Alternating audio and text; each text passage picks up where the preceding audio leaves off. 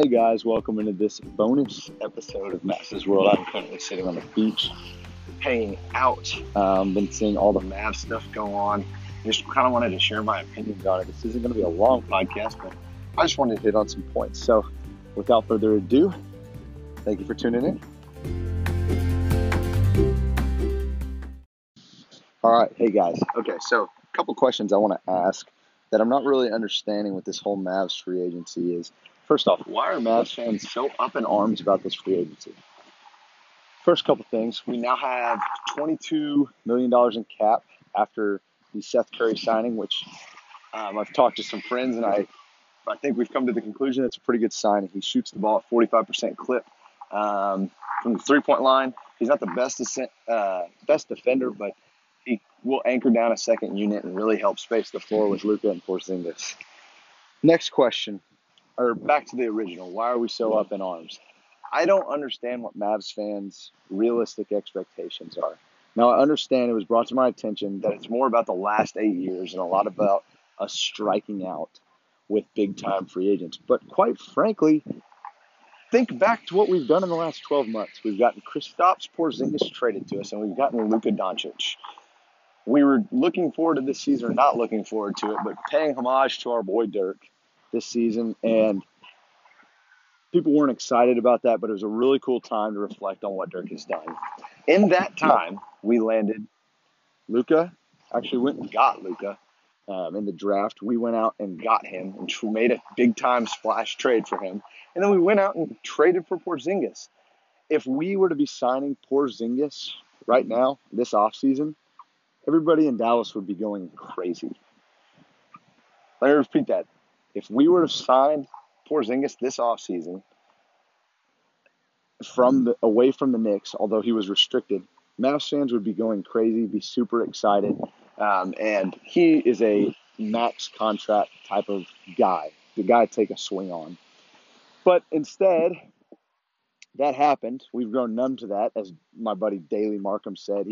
He brought this to my attention. We've gone numb to that. So we're upset when we don't land guys, tier 2, tier 3 guys like Patrick Beverley, or we're going after guys like Danny Green, or we don't land Al Horford. Look, our expectations don't need to be championship next year. That's just not who we're going to be. We need to fight to get in the playoffs, scrap in a really, really tough Western Conference, and get Porzingis and Luka some playoff experience. Like, that is what we're going to be doing. Our window is in 3 to 6 years, not next year. So be okay with not getting these tier 2, tier 3 type of guys. Now, I think the Mavs strategy, and this is not profound, is to draft like you're drafting in an auction for fantasy football. And what I mean by that is we are waiting for everyone else to spend their money. Currently, we are sitting third with the most cap space. So we are waiting for people to spend their money.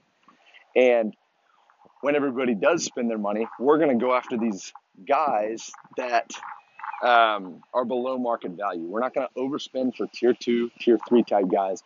We're going to get value with tier 4, tier 5 type guys and help get them a contract. It's they're playing for their deal. Guys like Willie Cauley-Stein.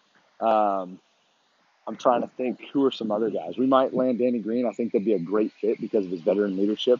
But we're going to go after guys that are undervalued, and we can just go snag because everyone's tired of spending all of their money, or they have already spent all their money.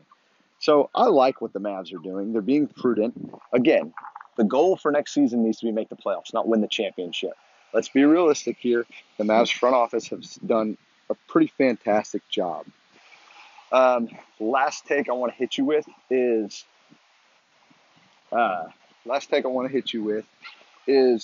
what are the types of guys, or what's the framework we're going to get? I don't want to sit here and speculate on what guys we're going to get, but types of guys we're going to get. And again, my buddy Daly and I just had a long conversation discussing this. Types of guys we need to go after are athletic 3-and-D type guys. That's no secret. They are very hot. They're a very hot commodity within this NBA. Those guys aren't easy to come by, but they're a lot easier to come by than guys like Kristaps Porzingis or Luka Doncic, who, again, we've landed in the last 12 months. So we need these 3-and-D type guys. Danny Green fits that mold perfectly. Malcolm Brogdon, Pat Bev, those types of guys. So I've already named 3.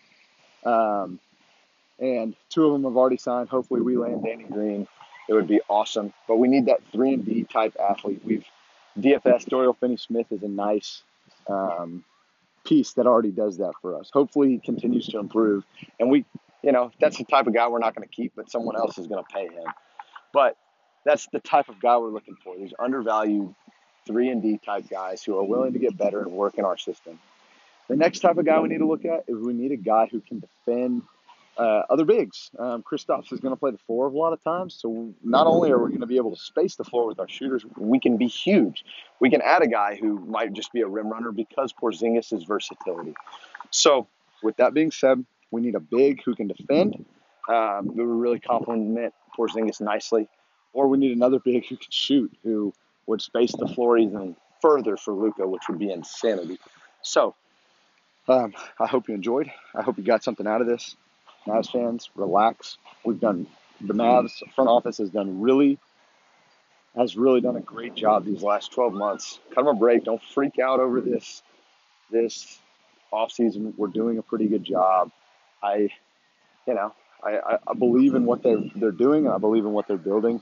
And remember, our window's in 3 to 6 years, not tomorrow. So I hope you got something out of this. I'll see you next time on Mavs World. Thanks for tuning into this bonus edition. Have a great day.